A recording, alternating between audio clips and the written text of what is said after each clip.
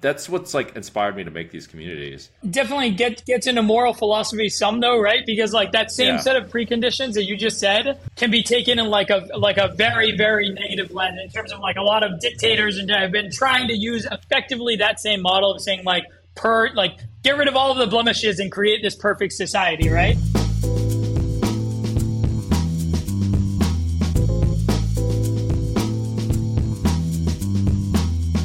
What's up, everybody? Today I've got someone with a unique career path, but incredible success. He specialized in a lot of short stack poker, heads up, sit and goes, and he made tons of money from all that and became an instructor doing all that as well, and went from there to succeeding in crypto. He ended up becoming a CEO of his own project, Layer Zero. We'll go into that in a little bit. And apparently he's had incredible success. Is a little bit under the radar.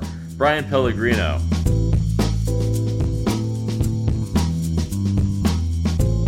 What's been going on? Hey man, thanks for having me. Yeah. I've known about you a bit for some time. I met you also.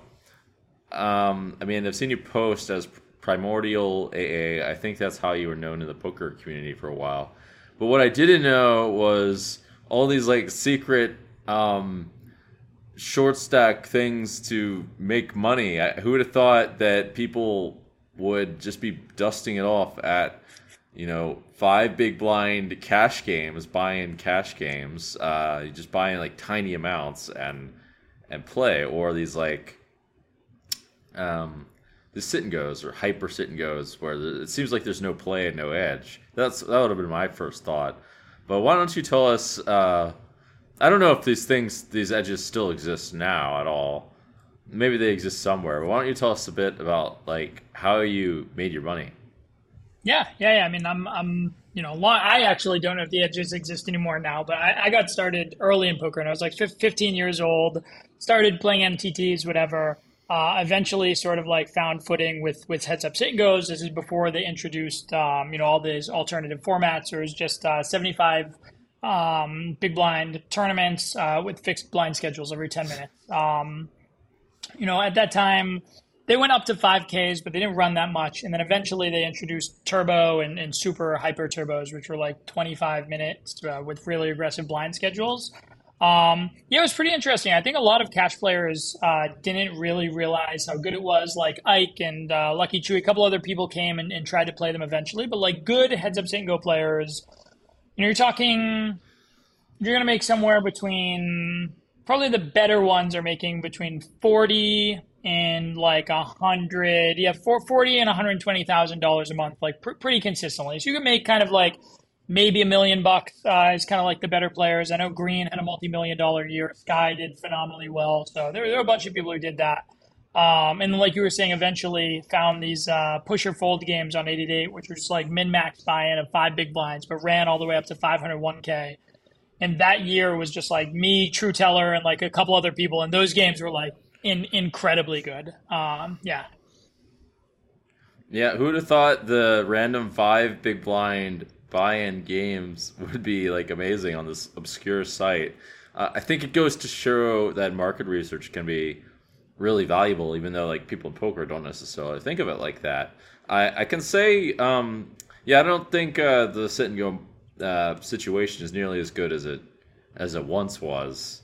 That much I'm pretty confident about. But maybe on some obscure sites or whatever, if they have like these sort of sit and goes where it's like these short tournaments, they're pretty good. I can tell you, I remember playing them myself and thinking, wow, these guys fucking suck. I think that's what most people thought, but like if you were good, you were going to get like, call it in hyper turbos, which you could get like really, really consistent action. You're going to have like 4 to 4.5% ROI, and you could get 4,000 plus games a month, like pretty consistently. Yeah, 4 to 4.5% ROI probably for a lot of people doesn't sound like all that much. But imagine if people probably don't think of it as, imagine if you were like the casino and you had 4% return on, every 20 minutes or whatever you did. I don't know how long these things last. but that would No, like they're add they're up they're like very fast. yeah, like I think average time was probably like 5.5 or 6 minutes. Like they're fast, and you're turning over. You know, you're making $40 a game, and you're turning over 4,000 something games a month or something. I guess it's Yeah, 40 at 1Ks, and you mix stakes. But yeah, yeah. I mean, this seems like there was quite a bit of money who would have thought? I mean, that seems like a crazy edge actually for a hyper sit and go 4.5 edge. What? yep. I mean, go. I'm sure you can shark scope it. I mean, the shark scope still exists, but I'm sure you can go look up. I bet all of the good players who still play now are somewhere in that 3 to 5% range. I mean, that's pretty wild. Yeah, I like really missed out, but I myself didn't really understand some of the metrics to look at while I was playing. I was just like a poker player thinking, oh, okay, I'm just gonna be good at this game and find some people that are bad and battle people and try to win. Um, but yeah, if you're looking at things from an analytical perspective, that's hard to beat, especially considering the volume that you get at. I mean, it reminds me a lot of like looking at it from like a trading angle versus looking at it as like I'm gonna battle players and looking at it as like a sport kind of angle with like looking at it more from dividends. Yeah, I mean, I think I liked that it was just like everything else felt like obviously MTTs were like max ball. You win like 2 tournaments a year, and that just like dictates your entire profitability. And then like cash felt like you needed to be able to get action at these. You know, your games at the highest stakes would dictate a lot if you weren't like selling off a ton of them. And so just like having those games run and getting action, whereas like heads up and goes again were just if you put in hours and you were good enough to be able to like battle everybody and make sure you had lobby control, like you were always going like it was incredibly consistent. You'd have like one losing month every like 2 to 3 years or something, right? So it was just like this very nice churn of X dollars a month. So yeah. Yeah, it actually sounds very appealing. But as I said, I think it's over. But you never know. It's hard to like you can't. It's hard to like predict what's out there in in all the live games and all the online games combined. Like maybe there's a similar solution. I've absolutely played in live games where I thought, wow, these games are super soft. But yeah, it's really important to look at the way that your edge plays out. Like you said, if you get inconsistent action at cash games, even if you're really good, you're not going to make a whole lot of money. And then MTTs were kind of a nightmare, even in my experience.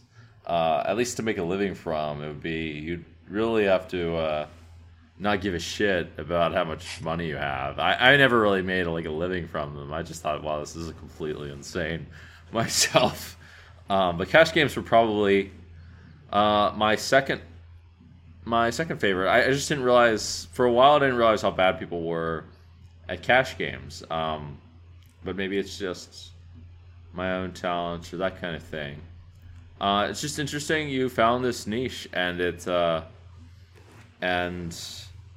yeah, it's I think something that people can really learn from if they search and do the research and find the spots. Is that how you got into crypto too? Yeah, I mean, crypto was like 20. Anybody in poker kind of heard about crypto 2010 ish. 2011, Black Friday happened, and all of like the shady sites that stayed in the US started using Bitcoin to like deposit. So everyone who was still playing was like active, or like I at least had exposure to Bitcoin back then. But I didn't like really get into it until 2013. When my brother and brother-in-law convinced me to like start mining Bitcoin. So we were just running like racks of miners in my brother-in-law's garage. And that's when I like really started getting more involved. Well, yeah. I mean, I think if you got involved around those times, I mean, I imagine the analytics for the payouts of Bitcoin were crazy. There were so many trading opportunities, and if someone was a trader, it just seemed like the easiest print ever, from what I heard. Just because the Yeah, markets I were mean, so I was less sophisticated about it back then. It was more like try to buy. You know, I was around for ETH ICO and like a bunch of this other like around that era of like just trying to figure out what is good, what is bad. It was more like trying to invest in a company versus like creating sort of like trading strategies or algorithms. Oh, So yeah, it was more of that at the time. which I think people started to get into ARB and do some other stuff, but most of us who transitioned from poker, I don't think immediately went to that lens. Like there were other, JMO was there, a bunch of other people were kind of early-ish.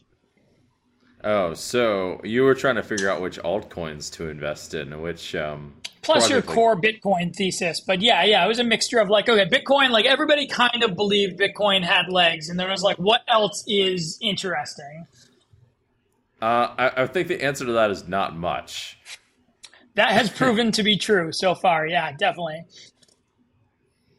Yeah, I mean, even to this day, all I really know about crypto is that most of the altcoins and all these other projects are like basically shit. I mean, it seemed like a far more complicated problem than just throw money into Bitcoin. Yeah. I mean, Ethereum came out of that era, and obviously Ethereum has done unbelievable. Like, there's a bunch of things, but it's very extremely power law distributed. Let's say that. Oh, that was kind of my read on it. Also, I just at some point I realized I didn't want to deal with it, and I wasn't like obsessed enough to learn every little detail of every project. I think it's sort of like poker where you have to be obsessed unless you have like a private game to win online. You have to be super into it or to win like Yep. serious money anyway. Yep. Yeah. Yeah. I mean, poker was 70 hours a week for every year that I ever played, and I imagine it's been the same for you. Like it's one of those things where it's so zero sum that you have to effectively be one of the best in the world, or like play for very low stakes, or kind of get pushed out of any real opportunity. I don't know if that's exactly true these days just because of the way things have worked. I think that's true online, on the internet, pretty much. But I don't think that, I mean, even then, it's not 100% true because someone could just find this 8-8 game you're talking about and just crush that. Yeah, I guess from my And lens like, with heads up sit and goes, you were always, it wasn't like cash where, that's what I always hated about heads up cash. Is like I would sit with somebody and they would just like sit out and not do anything. Like in heads up sit and goes, if you're in the lobby, you're basically open for business. If somebody sits you, you're going to play the game. If you have negative edge against you, they're going to extract it from you. And so like if you're sitting in the lobby, you're confident enough that nobody can beat rake against you, because if they can, they're just going to take that and extract the edge endlessly. And so it was a constant battle of you are good enough to maintain lobby control, or like you better move down 3 stakes. oh yeah, that is how sit and goes work. It's very, very winner take all. I remember that specifically. Like hold the Yeah. lobbies or you don't. And if you hold the lobbies, you get everything, and if you don't hold the lobbies, you don't get shit. Well, Yep. you do. You have to wait till the other person goes online. You got to sneak your way in, or you got to like battle their ass. So why don't you tell us how you got involved? How did you end up putting in 70 hours a week? Were you obsessed in the beginning? I think I read also that you got scammed a couple times in the beginning of your career. Yeah, I mean, basically, I started playing poker when I was young, 15. Before that, I was like, I just liked games. I played infinite board games. I played a bunch of video games ultra competitively. And poker was just another game to me. It was basically another video game. Started playing, went to school for computer science, dropped out after 3 years to play full time. I did like 8 years, 80 countries. So I just traveled a ton while I was playing poker. And it was like the only thing that I did. If there was any time that I had nothing else to do, like my default state was to be playing poker. So yeah, I was definitely obsessed. There was nothing more I would have loved to do than just play and study at all moments. And then like eventually I lost to that eventually. My last year was actually my best financial year ever. And it was a year I was just like, I can't do this anymore. And that was the last year I ever played, even basically a hand. I think I played a couple of games since ever. Why did you stop? Why couldn't you do it anymore? So the last year that I played it became like most people cared about the money in poker much more than I did. And I got to the point where all I ever wanted to do was battle people. I just played people better than me all the time. People thought I was crazy because I just wanted to constantly, I just wanted to get better. It was the competitive part that was interesting to me. The last year was much harder to get people to play me. It became very hard for me to get action. I was sitting around like 30 plus tables of cash games and heads up sit and go lobbies, just waiting for people to play me. And I felt like all day I was just sitting, waiting for fish to come and just kind of like going through the motions. Like it stopped becoming like an interesting mental exercise. And I felt just like a monkey clicking buttons. Like it became totally uninteresting to me at the end of that year. And so I had my best year ever. And I was just like, I can't do this anymore. That was just boring to me. It was not intellectually stimulating at all. And so I just fell out of love with it. I just didn't want to continue to do that. Yeah, that's understandable. I mean, I had something kind of similar go on with myself. I mean, I did learn mixed games. I eventually found something wildly different to be mentally stimulated on, but it requires like a certain way of looking at things. I didn't orient what I was trying to gain in terms of money, but I just realized that, you know, there's other kinds of sort of currencies to gain. And I got this idea, okay, what if I try to gain in terms of positive impact and influence instead? And I just looked at that as like the currency in which to reshift my entire career on. That made things way spicier. Let me tell you, that really that took me in all kinds of different directions, basically. Yeah, I haven't caught up with you in a long time. So I've followed like loosely some of the stuff, but like I don't think I've ever really heard what that has been like. All right, well, let me give you some cliff notes. First of all, there's a big spiritual awakening, a massive epiphany. That's kind of what triggered it, or a big part of it. And then at some point, Africa got in the picture, and then helping kids. And then there's I had this like I was like throwing parties in London, and then I went to the Cannes film festivals, and then I tried to become an actor, and then I dressed up as a lion recently. And that's some of the things I've been doing. And now I have this idea, let's start a podcast and become a YouTube creator and all that. And yeah, I mean, those are some cliffs over the last few years, basically. And I've been working on a lot of stuff. No one probably saw all these things coming. There's not been a whole lot of money in it, if I'm really honest, in any of the things I just mentioned. But there's been lots of laughs and lots of stories and funny things happening. I'm winning in that currency, in those currencies. Like you said, it's its own form of currency. So yeah, well, it's a few different. It's more like interesting stories and experiences. Yeah, I'm winning experiences. So I'm kind of rich in those these days. But I've heard, I've heard you moved over to crypto. I don't 100% understand what you've been doing. But it sounds like I understand you've become a CEO of like a legit project. I don't really know what it does. I do know that you have a LinkedIn, which, by the way, did enter the picture of what I'm supposed to do too. Try to become like a legit, entrepreneur and all that stuff. So congratulations on being a legit entrepreneur and, having a formal job. Mine is a picture of a penguin, so I'm not sure that really counts. But yeah, it's there. Let me see. Oh, it is a picture of a penguin, to be fair. But it looks legit. If, you got 500 plus connections. Oh, congratulations. Yeah, no, it's been interesting. And for me, I took a bunch. So like when online poker got banned in the States, right? So I didn't move out of the country right away. I actually started a company. So I started a company in 2011, sold it in 2013.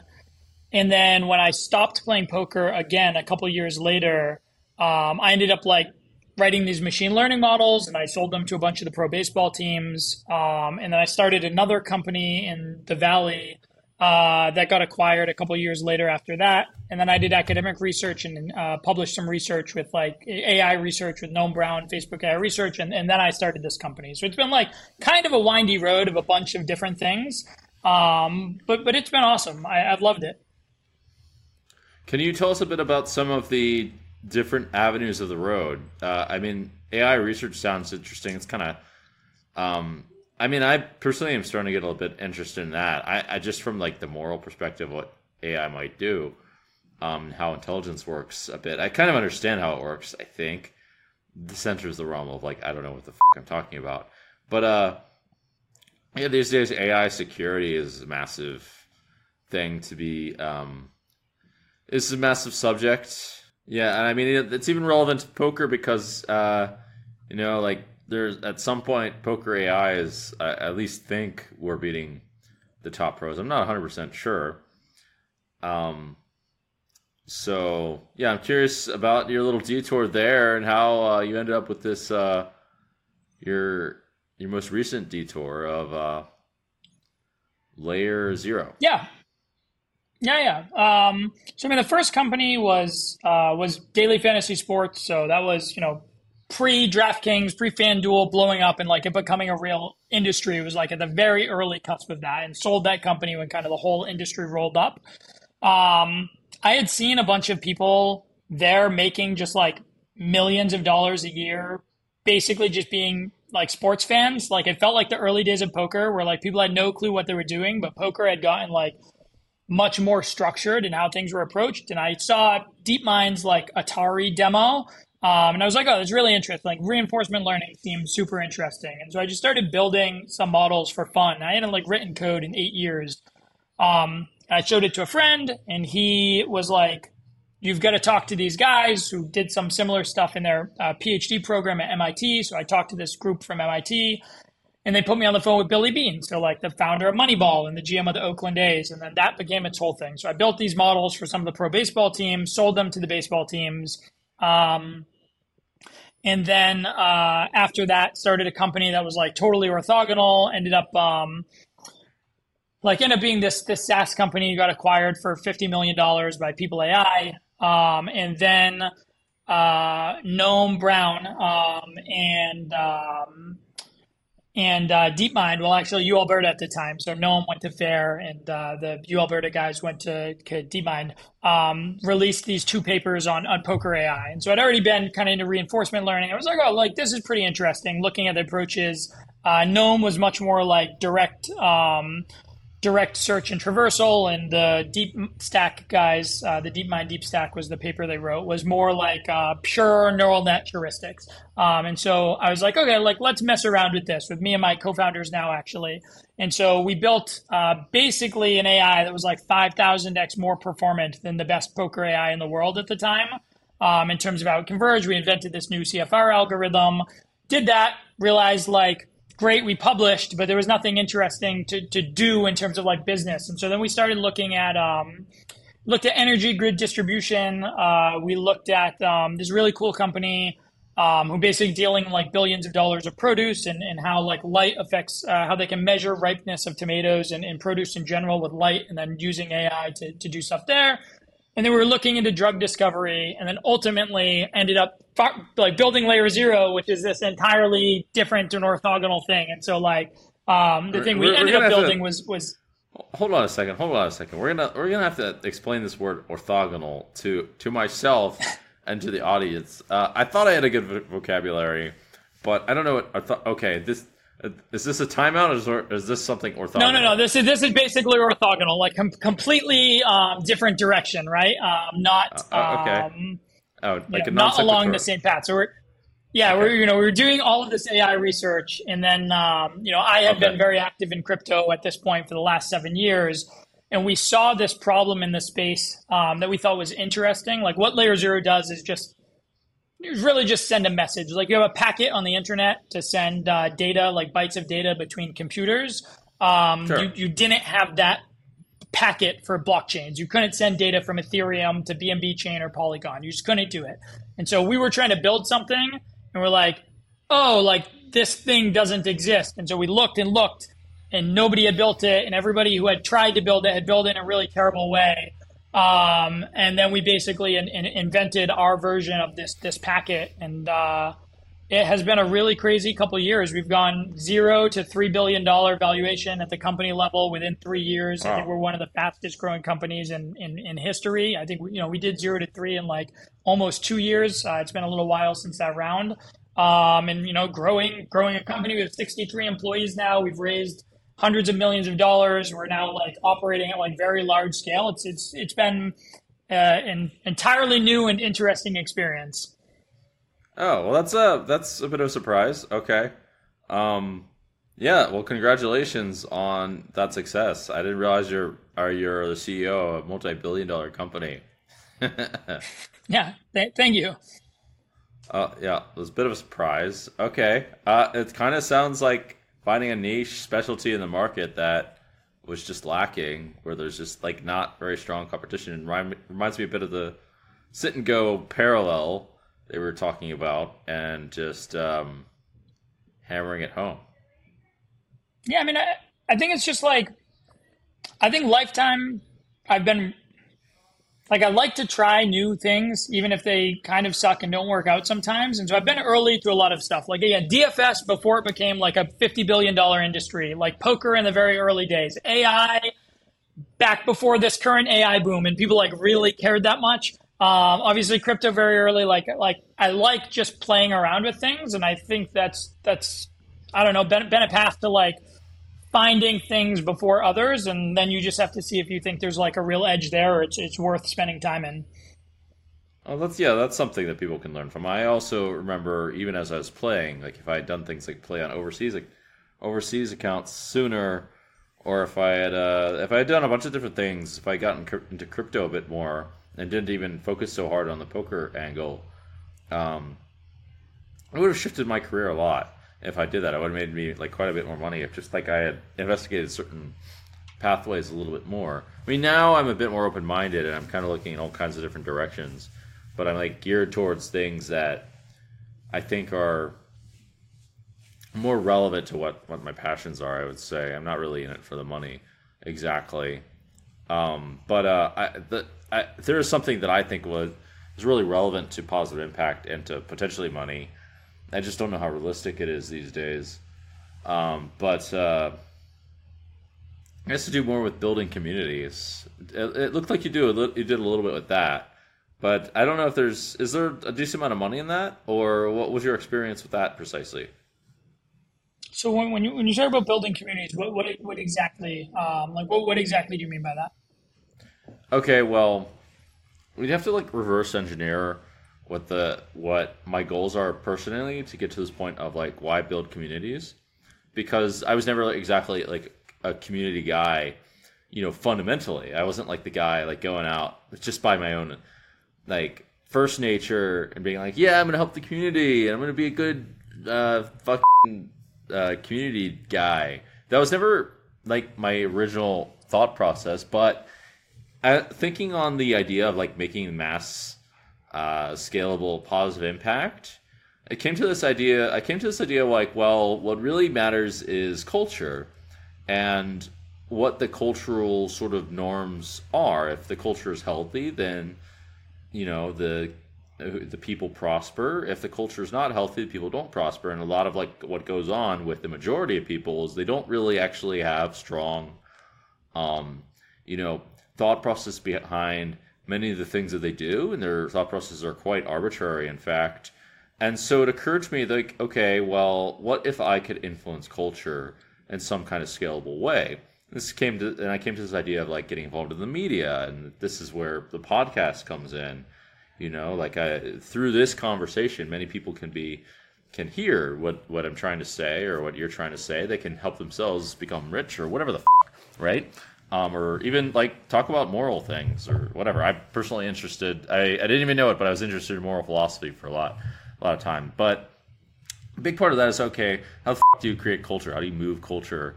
And so, as it turns out, a big part of moving culture and a big part of making a difference is in building communities, because through communities, culture is created, and if the communities and the culture is strong enough, it influences other communities. And if they have positive culture, like healthy social strategies is one way of looking at it, but this is like the very analytical way of looking at it,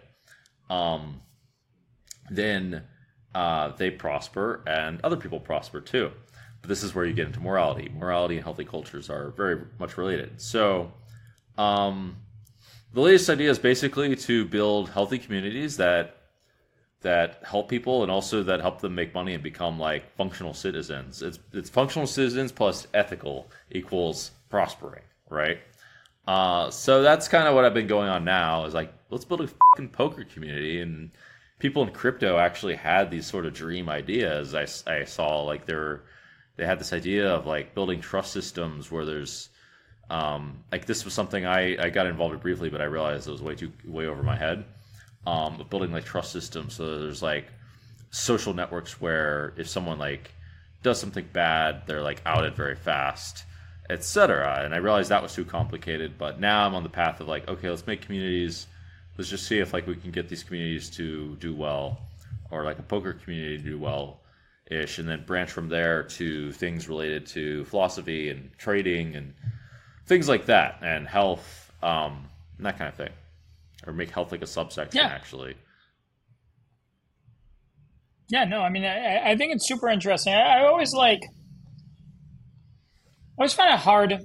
I was actually just thinking about this the other day of what would you do if you wanted to like, kind of like, reset culture, right? Like you're basically like, in the most microcosm sense, you would need to like restart like a cult or a commune and like grow this kind of like belief base from there. But I think now, that used to be the way you would have to do things if you wanted to try to like, or start a religion, I guess. But like now with just distribution being what it is, the fact that a podcast or, Instagram or whatever it is, these things they're like, distribution is near limitless, such that you can have like a pretty crazy impact on the cultural structures and beliefs of people at wide scale in a way you've just never been able to. So I think it's probably like, before I had taken the approach that a lot of things were too localized and not super interesting to me, where I would try to like, I don't know, I invest a lot in like technology that are like,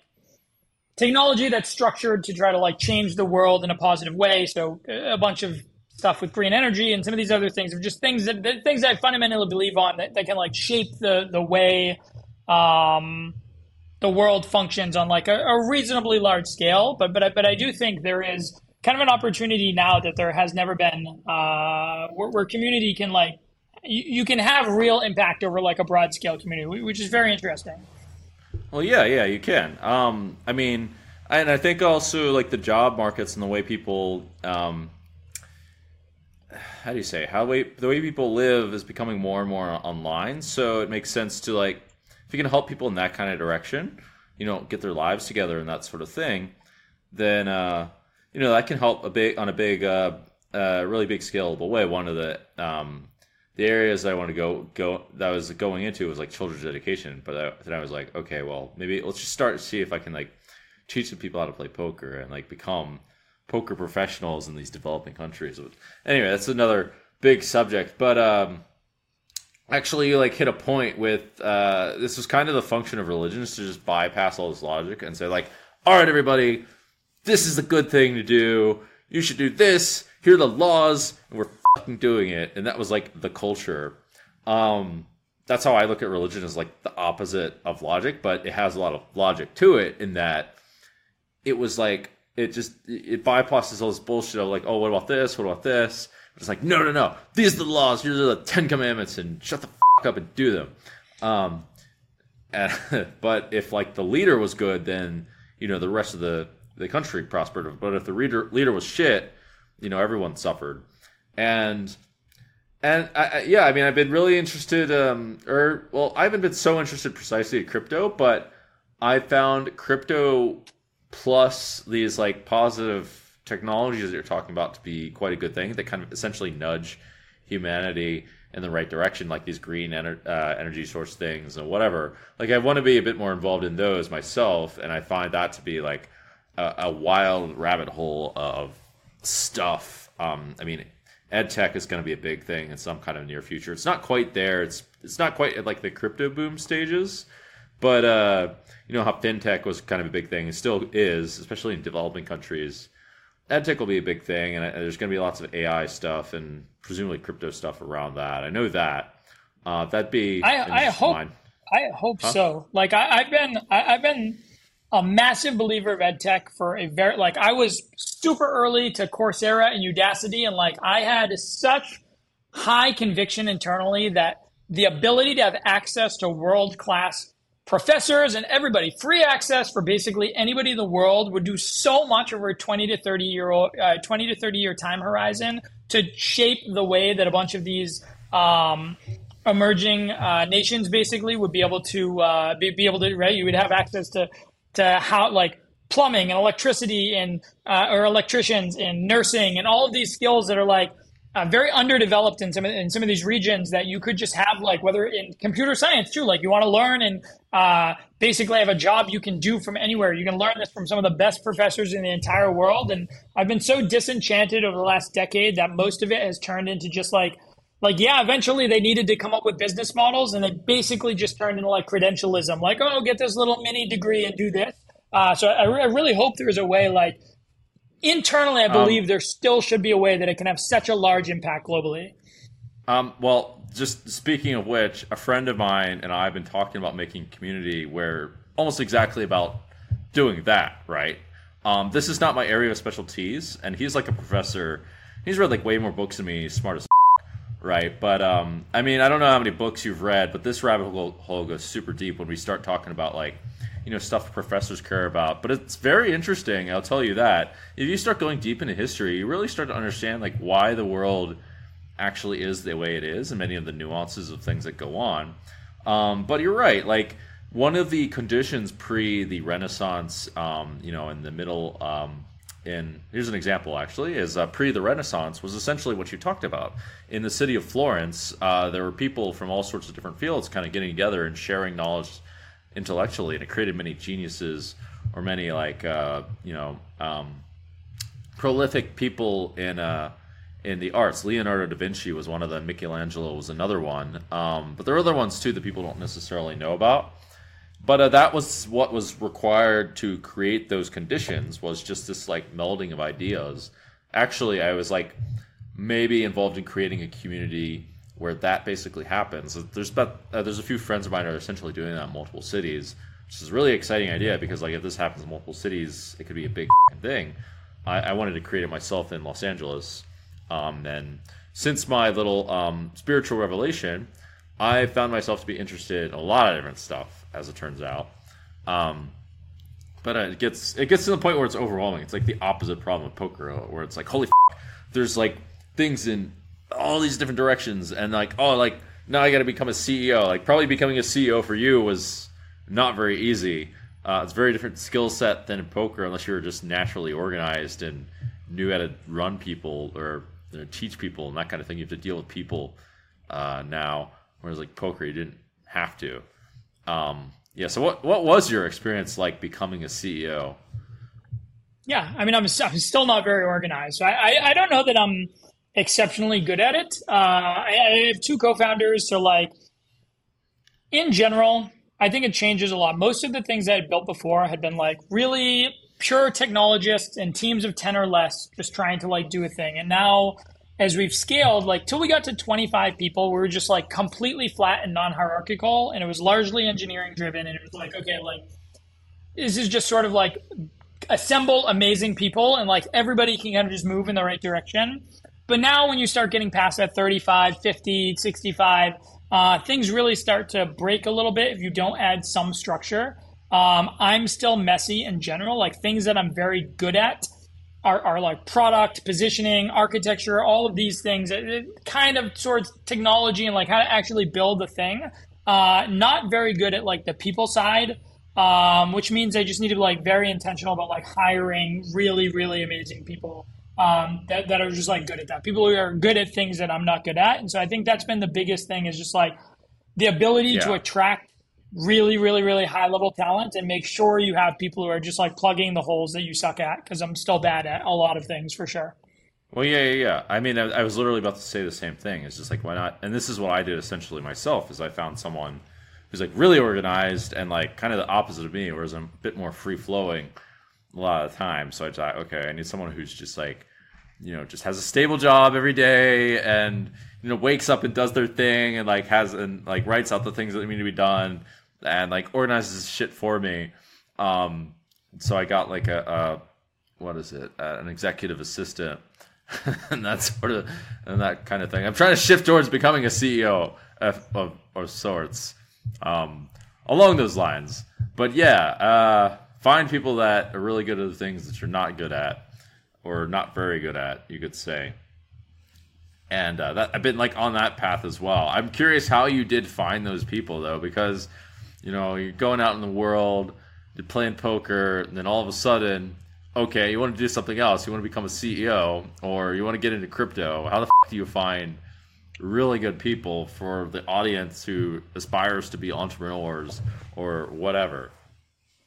Yeah, yeah. I mean, ultimately, I think it is like your number one job as a CEO or like a leader to be able to like sell your vision both to people within the company and people externally. And so like I think that's something that naturally I was like pretty good at. Like we had some really, really crazy hires before we ever even had raised significant money. Like actually probably the craziest hire we had was this guy named Daniel who went to Phillips, who's like number one school in the U.S. When he was like 13. When he was 15, he was commuting to Harvard and MIT to take PhD level courses in math and physics. Went and studied economics under John Nash, became the chief economist for the U.S. Department of State, then became the chief economist at BNP Paribas, and like convinced him to leave that job to come join us, right? Like I think like those things are like a testament to be like you like those people don't take those chances if you're not able to like sell that the group of people you've assembled is amazing and that like what you're doing is amazing and impactful and like has scale and has all of these things. And so I think like a large part of what you need to do in general is just the ability. Like for me, it's always been like you need maximum conviction for sure in what you're doing and just need to be like unfettered sort of like enthusiasm about it. Like since we started this, Really? there's nothing else that I wanted to do. And I was just like obsessive, super, super, super obsessive. And I think that just bleeds through into everything. I guess that makes sense. The funny thing is, the things that you say are very like emotion based. They're not. It's not like, oh, you need like a really strong selling point. Like there needs to be clearly some money to be made, kind of thing. Which is what I thought you were gonna say, or thought that would be a big thing, because like as you're explaining Layer Zero to me, it sounded like obvious that this was required, and that it would probably make a lot of money. But yeah, well, the way you're explaining it sounds more like it's an emotional thing where you just like talk about it in a way that really appeals to people. Yeah, I mean, I Is that think right? like when you look at early founders, like every 10 out of 10 founders are going to be like, oh yeah, this thing I'm doing, like, look at this projected chart. It goes like this, right? And like, just nobody Yeah, I've believes seen it, right? it. You'd be like, I've got a I've great seen it so business many plan. times. I'm I've got the like, okay, perfect cool money. story. Of course, everybody will show you that same thing. And so like what you're really doing, whether it's you're talking to an investor, whether you're talking to an employee, whether you're talking whatever, like they're underwriting the idea in general, but really their belief in like you being the person who's able to execute it. And I think that is like, that's where like the emotional stuff comes in. It's obviously like your competence and these other things come in. They want you to be like smart and motivated. No, you're not going to quit when it gets hard because like you actually believe it should exist, whether they give you money or not, or join the company or not. Like, I think most of that is like wheels were set in motion. It was very clear we were going to do what we were doing no matter what. And like people wanted to align themselves with that and kind of be along for the journey, versus like, I have a plan, please give me money or join me so that this plan can be better. It was like, this thing is happening. These are a bunch of amazing people. Like, here's why we're so excited about it. And they were like, please let me be involved with that. So like Okay. actually all the way through, even our round at 3 billion, like we've never had a pitch deck. We've never been actively fundraising ever. Okay. Everything was through like us being preempted. Oh. Well, I mean, I'm even thinking about how this relates to myself, which is a bit of a caveat. I mean, the vision that I have is batshit insane. So it's kind of like, but I absolutely think it's like an inevitability or is required, just based off of logic, frankly. But basically, I'm trying to like increase max scalability of positive change, and it occurred to me, in fact, that is actually, and this is what kind of blew my mind, and I kept seeing it over and over, when I looked into like what these ancient religions said, they were essentially like it was like looking into the Sims of poker, if you know what I mean. It's like you see what they say, and if you think about it, you realize, holy shit, this is actually like a map of sorts towards, creating a society that's sort of ideal and without, without any blemishes, etc., and like an optimal version of society.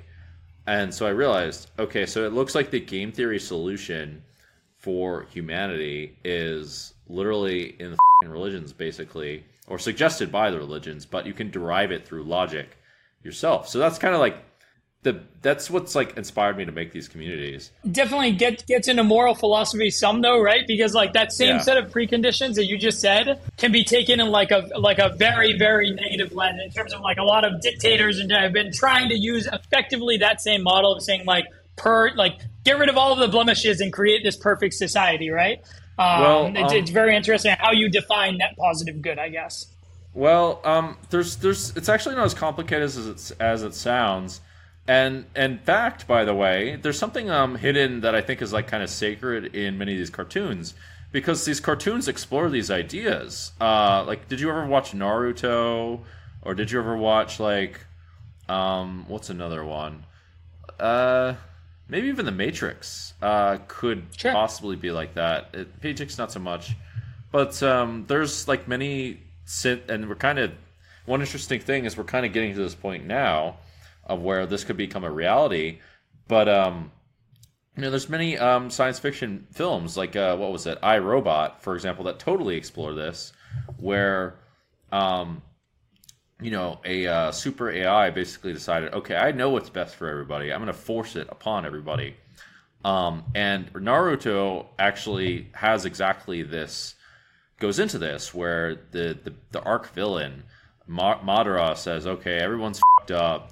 There can be no peace unless basically I fucking make peace for everybody, and I just conquer the whole world and say, okay, now I'm going to put the world under entire spell, and then the world looks like this. And there's another one too, called Tengen Lagann, something like that, where there's some like super arch villain that essentially decides, okay, if life goes out of control, it's going to ruin the universe, so we have to like submit the entire fucking universe.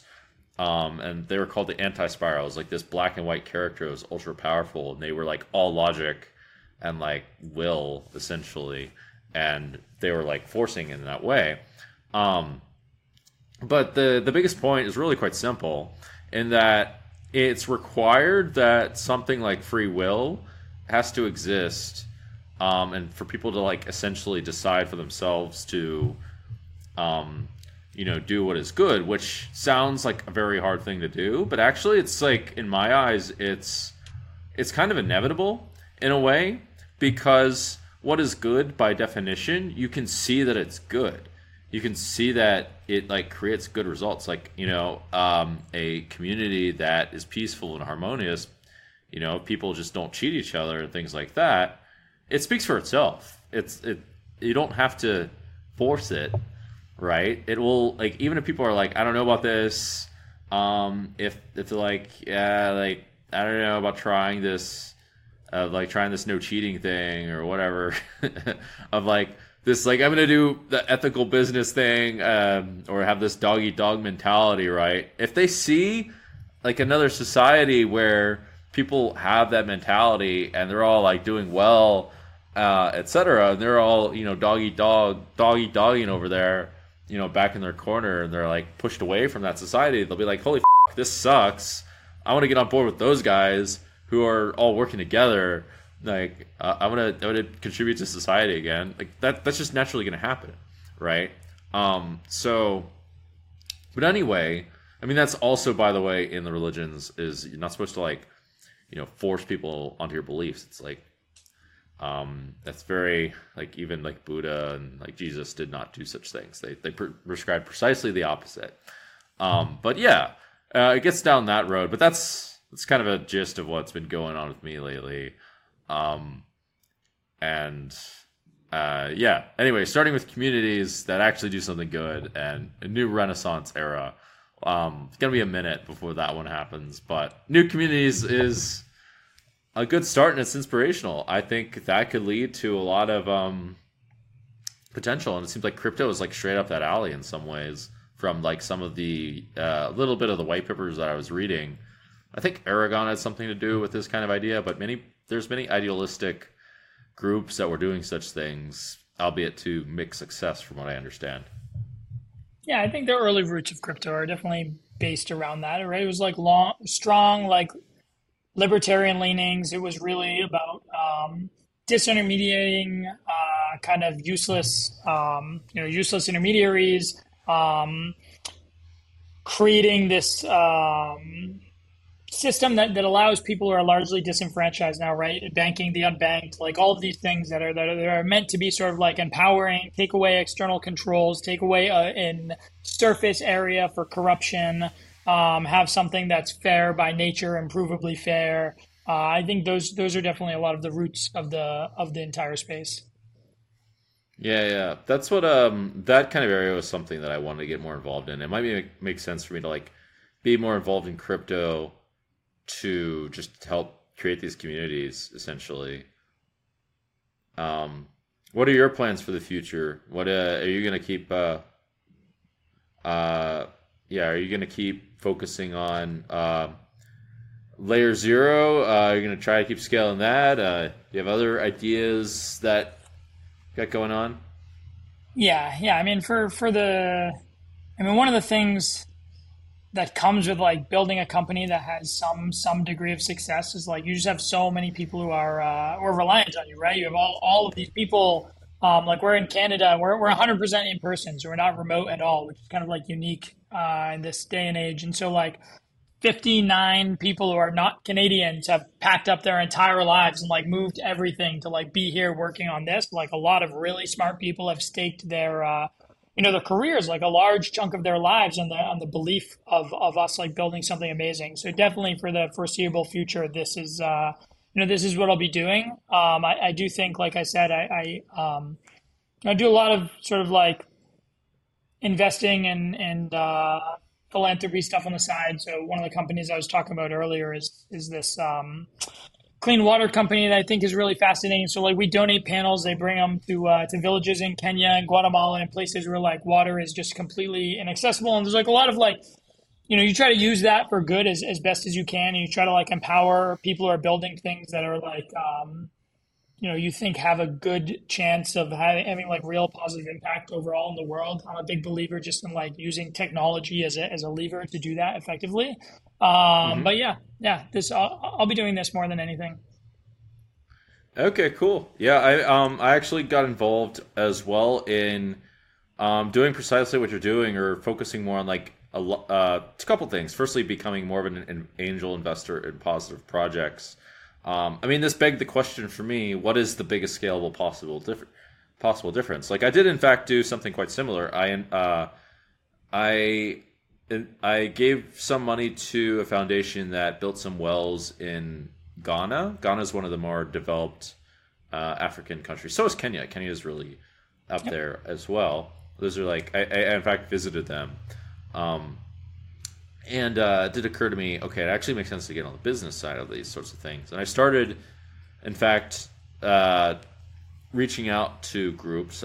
This is relatively recent, and then I get deal flow myself, and I like decide, okay, I'm going to like try to partner people with the projects that they like to invest in, because this is something that can be really scalable, right? Like if you connect people that want to like build, um, build, or want to like put money into like positive things, and you align them to actually good projects that are do something good and also are legit. Because there's lots of not legit ones, as you've Tons. seen in crypto. Crypto's like rife with fucking bullshit.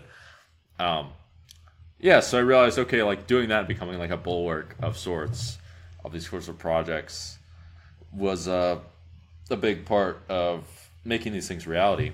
Um, but yeah, I thought you said that people moved for your company. You're not remote. No, we're not remote. Yeah. Why? So we're Why? 100% in person. Why is that?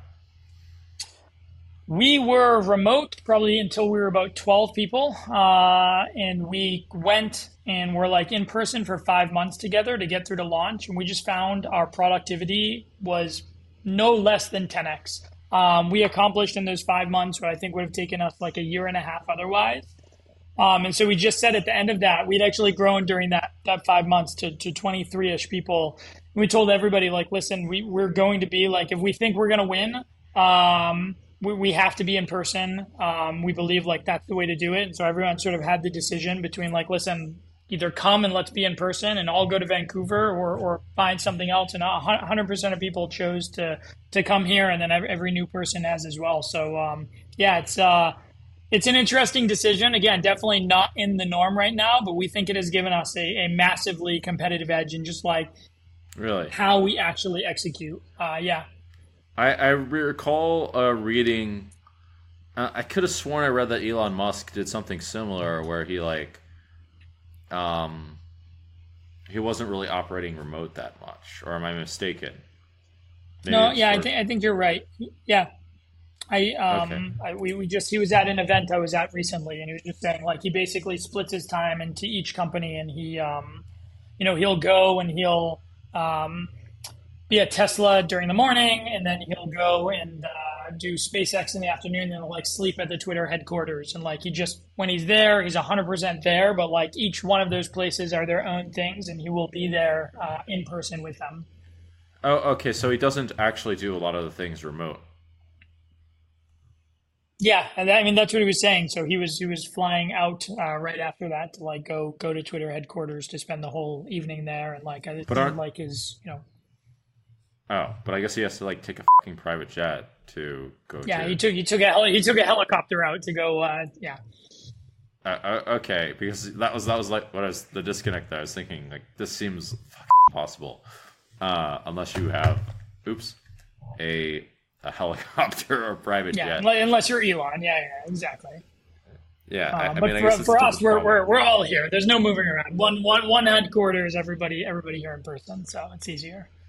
Okay, interesting. Yeah, I'm like thinking of like.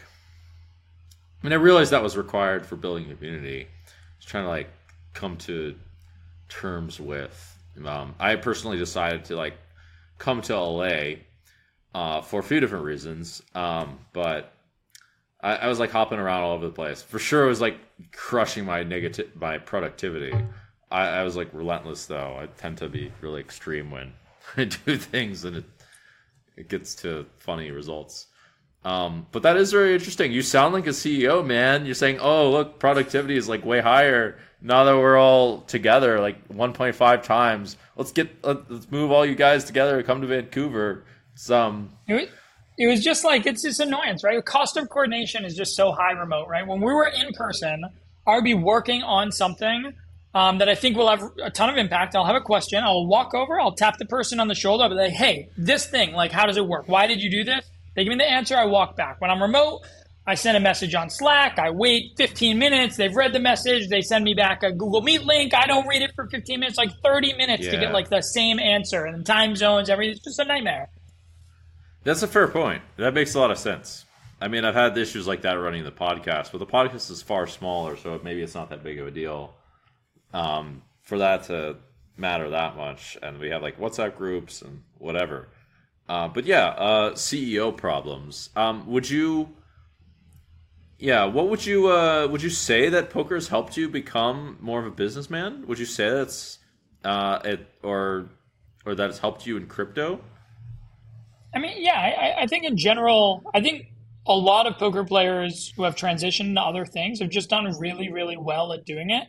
Largely because I think it's an amazing framework to think about problems in general. I think it conditions you to actually have logical skew. It conditions you to be desensitized to like short-term results or swings. Like you have to actually think about like what is the net best decision on average, regardless of like the immediate outcome that comes. And I just think like that framework is very underutilized in the world. So I do think there's a massive amount of us who have transitioned out into other things and have like done very well. And I think it's largely just the way that poker players at a higher level learn to like think about things and then just apply that lens to the world.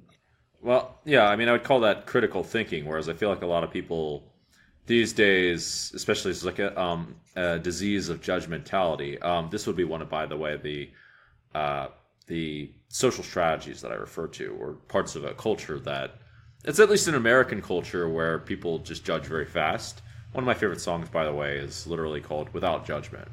Um, it's a metal song. Anyway, so Big metal fan, so oh, I didn't know that. That's kind of funny. yeah. Me too, but that's a secret. Um, anyway, so yeah, I mean, poker really does teach you to not. It teaches you that your first judgments are wrong, really a lot. And it's really easy for things to be more complicated than they might seem, as what you say. That's my personal experience. Like, it definitely teaches that. It humbles you really fast. Um, and I also think there's one thing that's not that obvious, but it teaches you to like act on them also and like take initiative, which kind of lacking in today's world a bit as well. It's like people get kind of wrapped up in their own bullshit and don't do stuff. Whereas that's like not so much intellectual. It's kind of like the opposite of being intellectual. It's like doing shit. Yeah, I think it's like one huge benefit to poker as well is that it's so easy for people to do something and just kind of convince themselves one way or another around like what actual truth is. Like it's very easy to like in a lot of efforts, it's very easy to get disconnected from reality, and poker like doesn't let you do that. The feedback loop is so fast that like if you are not as good as you think you are, like you're going to realize it very, very, very quickly. Oh yeah, you know what I mean? Like that feedback loop conditions you to have like a real observable reality. And I think when you walk into other things, you maybe you just apply a lens that like maybe you delude yourself a little bit less on average than most people do in other things, or you're like doing something that's a little bit fluffier sure. And like it didn't go well and like, oh, it's easy to write it off or yeah, whatever. Yeah. No, for sure. It has that combination of noise plus actual feedback loop. Another thing, oh, by the way, I want to proselytize for a second. Can I do that? Sure.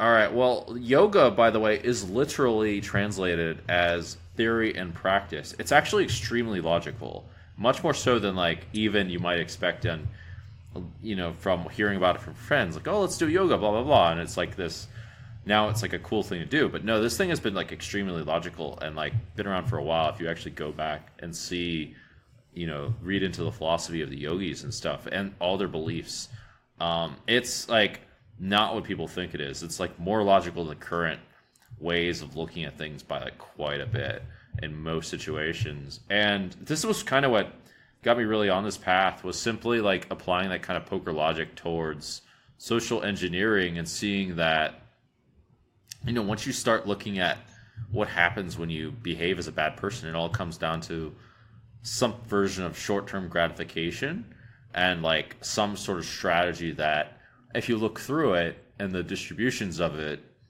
in a really long-term lens, it doesn't really work out that well, generally speaking. But it's hard to really know for sure. I at least saw that a lot. If you look at the way like karma works is actually very much like how poker works, for example. I found that to be really interesting as well. It's like certain things work a lot more logically than people might expect. Yeah. But I can't help myself sometimes. I don't like to I do like to push my ideology, but it's not always popular. I'm proud of I'm happy for your success. Good job. You really it's inspiring. It makes me think I could be a legit CEO too. I appreciate it. You actually of all in early poker. I don't remember the year that we did it, but there was a year the first time I ever met you. We were in Vienna and we did some poker camp with Johannes Strassman, you, and I don't remember who. Two other people. But you changed the way that I thought about poker. Like you had a lens that I had never seen somebody at that time think about the game through. And it was like very, very, very interesting for me. I don't this year. The year was probably 2009. Yeah, so somewhere around that. But it was like it was very interesting. I credit you with like changing the way that I thought about poker as a whole early on, and it was yeah, it was awesome. So appreciate it.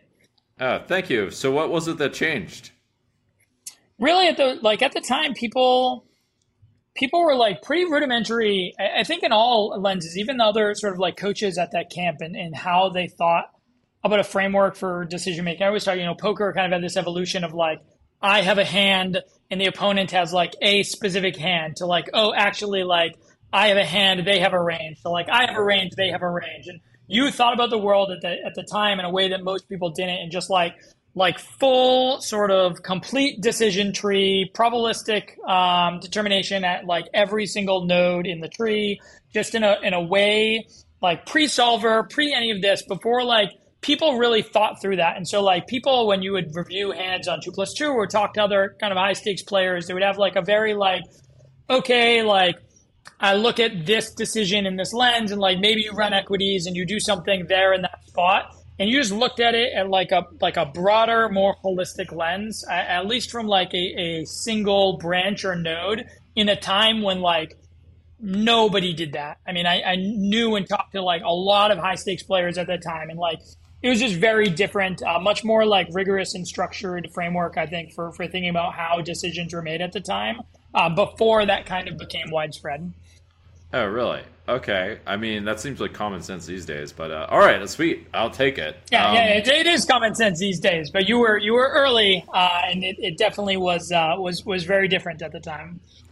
I'll say that a big thing that differentiates the way that I think about applying poker compared to people these days a lot of the time is, I think, actually Sauce was getting into this. He said, I mean, basically, there's a bunch of little trees that just don't fucking matter. Or at least like the way people operate, they just don't play them with high efficiency, and so they lean like heavily towards one side. And I basically say, okay, this is the side that I see that people almost always fall on. One example that I'll give, by the way, it's a really subtle example, but in many situations where the action gets really obtuse and there's like a bet, 3-bet, whatever on the flop, it usually is after a point like such as like the 3-bet on the flop, for example. If there's a 3-bet on the flop, all of a sudden theory goes right the out of the window, and people just play really, really, predictably. And I would just say, okay, people lie on this end. Basically, they just don't have, all the weird things that they're supposed to have in these spots to make sure they have perfectly balanced ranges. And I would just say, okay, I'm going to exploit that. And that's what I do a lot of the time compared to most people. Exploit that like window where people tend to reside in a lot of the time. So do you actually like study those obtuse branches of those trees, or do you mostly just like use a heuristic for how you think people, once they've gone beyond kind of their knowledge of balanced ranges in theory? So I don't study them. I just say, okay, here's the heuristic. I'm going to exploit it. Now if I see them deviate, which is rare, I will adjust again, based off of like what bracket they now fall into. Obviously, it's not perfect, but like it gets to the point where why are you playing someone who plays perfect anyway? But one idea that I've had recently is it looks like many trees are a lot more valid than I thought, and I thought, okay, why don't I look at some of these trees and look at what they look like if they're quite common, and just take people there, see how they adjust. They're probably going to adjust in pretty predictable ways in these sorts of situations as well. And then like exploit them. It hasn't gone as smoothly as I thought in terms of like just trying to do that. But I like haven't studied. It's just a theme of an idea of sorts that seems like it could change. It could change the way games are played radically. But it requires a bit of effort for a few reasons. Just to be clear, you're talking about like taking you have a bunch of different possible trees that you could have. One of them is maybe slightly suboptimal from like the perfectly optimal tree, but is totally valid and viable to some small deviation. But it plays very differently than people are used to, such that you think applying that tree, putting them in situations they'll play poorly, right? Yeah, exactly. And it looks like there's a really high chance that that's the case. I thought of this in the past. I just thought like there's not that much point in it. but actually I thought that there was like a small difference in the sizings, but it's actually way smaller than I thought. The sizing is a little bit more arbitrary than what people think, but it seems to matter how you play your ranges overall, given the sizing that you use versus what precise sizing that you pick.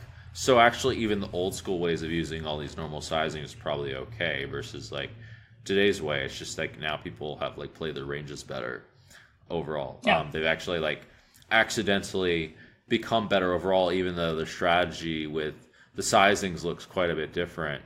It's just that like because they're following what the machine is doing, they're now playing a stronger strategy. It's just the sizings is a little bit is like somewhat unnecessary. By the way, this whole idea of like looking at the range of possibilities of like how that plays out against your opponents, etc. I mean, I think that's one thing that I am unique at for when it comes to social interaction is that with someone who was mildly autistic, I was forced to kind of break down and like change my own social behavior, which I think a lot of people didn't have to do.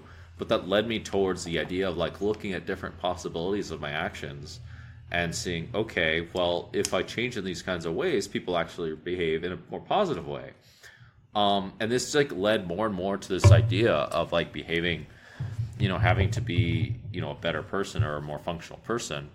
And I think a lot of people just haven't really realized that for themselves, is that, you're not who you're like, you're not your character in terms of like whether you're mean or whatever to people, and you can change all of that and you can just become a better person if you want to be. And like a lot of the times people don't see to what extent they actually do self-sabotage themselves or what potential they can do with like how they respond to people and things like that. Basically the idea of applying ranges in poker with like dealing with people. It's kind of like if you're nice to someone, they're probably going to be nice back, right? Or if you're good in certain ways, they're probably going to be good back. You don't really know. But what if you just like constantly extended offers to people and like see how people respond? Like in theory, that can be a really scalable situation. What I'm essentially trying to do, by the way, is create that in mass, is say, find all the people that are like, okay, I'm on board with this idea. Let's all keep supporting each other. The principle, by the way, is, something like love your neighbor as yourself, and business even heads in this direction. And be like, okay, let's create a fucking community of actually doing this and just keep reiterating in this direction. And it should lead to like parabolic, positivity, essentially. But it's essentially it's the idea of applying ranges towards people and like creating instead of it being like a less than zero sum situation, more like a parabolically positive situation. Yeah, sure. Yeah. Super interesting. But that's what I've been on it into lately. Again,